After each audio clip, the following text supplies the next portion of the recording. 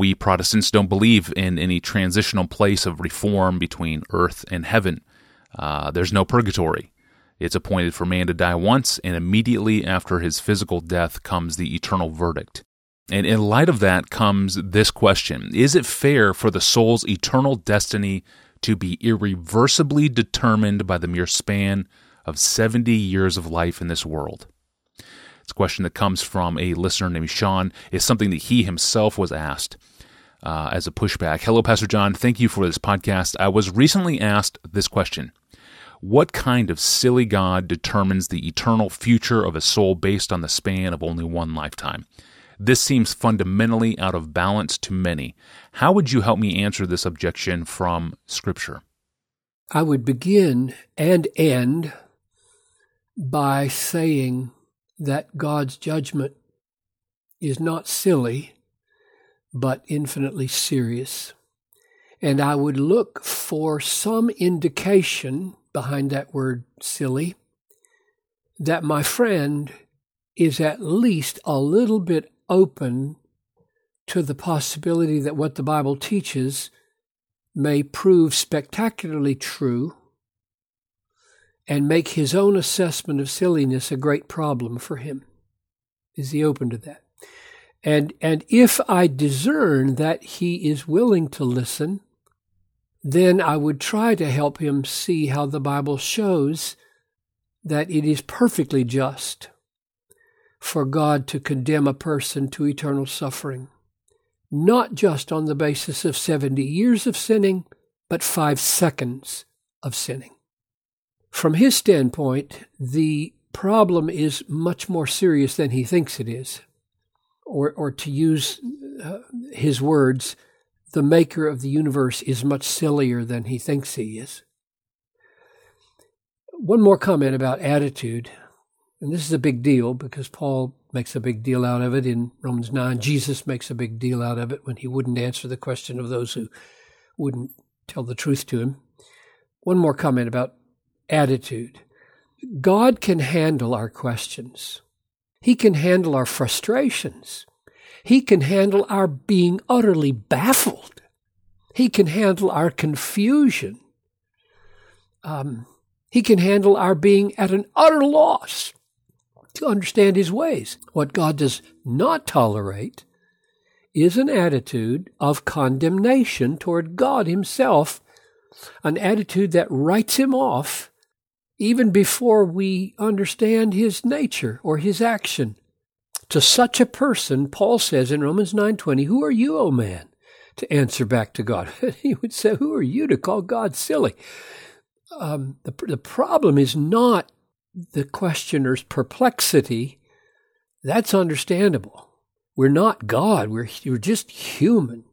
His ways are often above our ways. The problem is an attitude of being unteachable, self-sufficient. So, let me make 3 brief exegetical observations, text observations, and then offer a principle that I hope will help. First, Romans 5:18 says, Paul says, "As one trespass led to condemnation for all men." That's a pretty amazing statement. "So one act of righteousness leads to justification and life for all men." This is why I said that the issue is more serious than 70 years of sinning resulting in eternal condemnation. The issue is 5 seconds. That's how long it took Adam and Eve to be condemned with the whole human race. Treason against the all-wise God, the all-powerful Creator, the sustainer of the universe.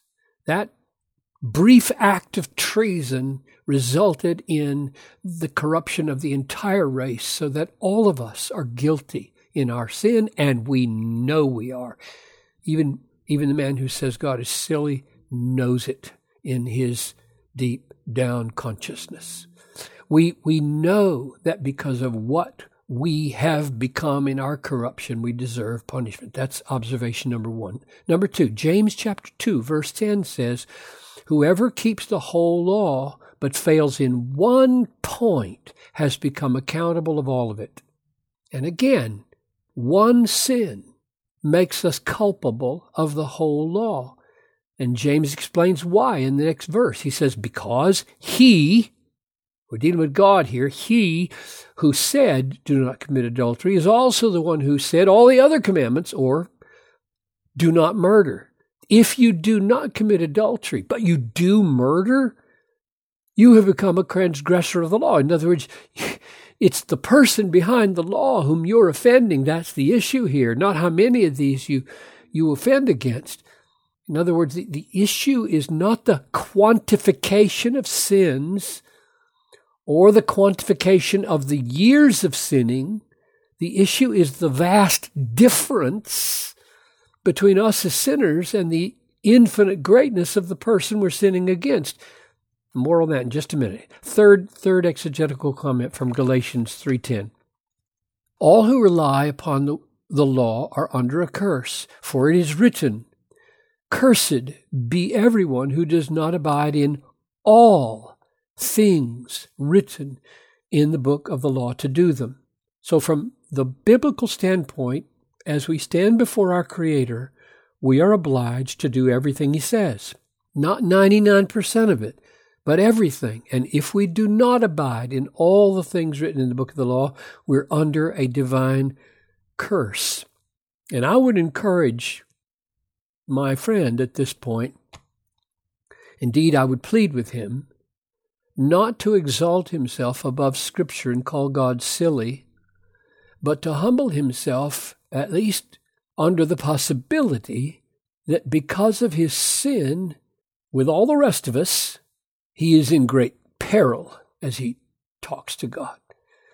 So here's the principle I said I would mention, and I would commend it for his consideration.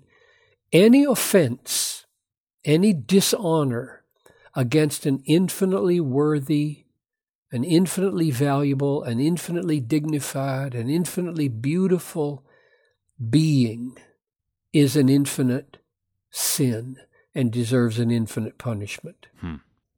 If the only way to measure the seriousness of sin and the seriousness of punishment was the time it took to sin and the time it took to punish, then eternal hell maybe would be an overreaction. But neither human nor divine justice operates that way. It takes 5 seconds to kill a man. I'm talking about if I were to kill a man. 5 seconds. It takes 5 seconds to kill a man. And I would be locked up. Well, I'm too old, but say a 20-year-old kills a man in 5 seconds. He'd be locked up for 50 years. Now, I did a little math. That's 378 billion times more punishment than the 5 seconds took to murder. We all know that time is not what measures the grievousness of a sin. Otherwise, it takes 5 seconds to kill, you'd be in jail for 5 seconds. Go out. Everybody knows it doesn't work that way. It's a, I'm tempted to say, silly question. But I don't think so. It's serious. A lot hangs on it. The grievousness and heinousness of sin rises to its infinite proportions, not because of the extent of time covered in the act of sin, but by the one whom we are sinning against, the dishonor we are bringing upon an infinitely honorable being. If you dishonor a toad, you're not very guilty. I stomped on a toad when I was a teenager, and I felt a little bad, but not much. If you dishonor a man, you're very guilty. If you dishonor God, you are infinitely guilty because He's infinitely worthy of every millisecond of worship in your life. If you don't give it, you multiply the storehouse of wrath. And who can measure such an offense? Well, God can, and He is just. Amen. It's the very, very high price of 5 seconds of treason against the Creator of the universe.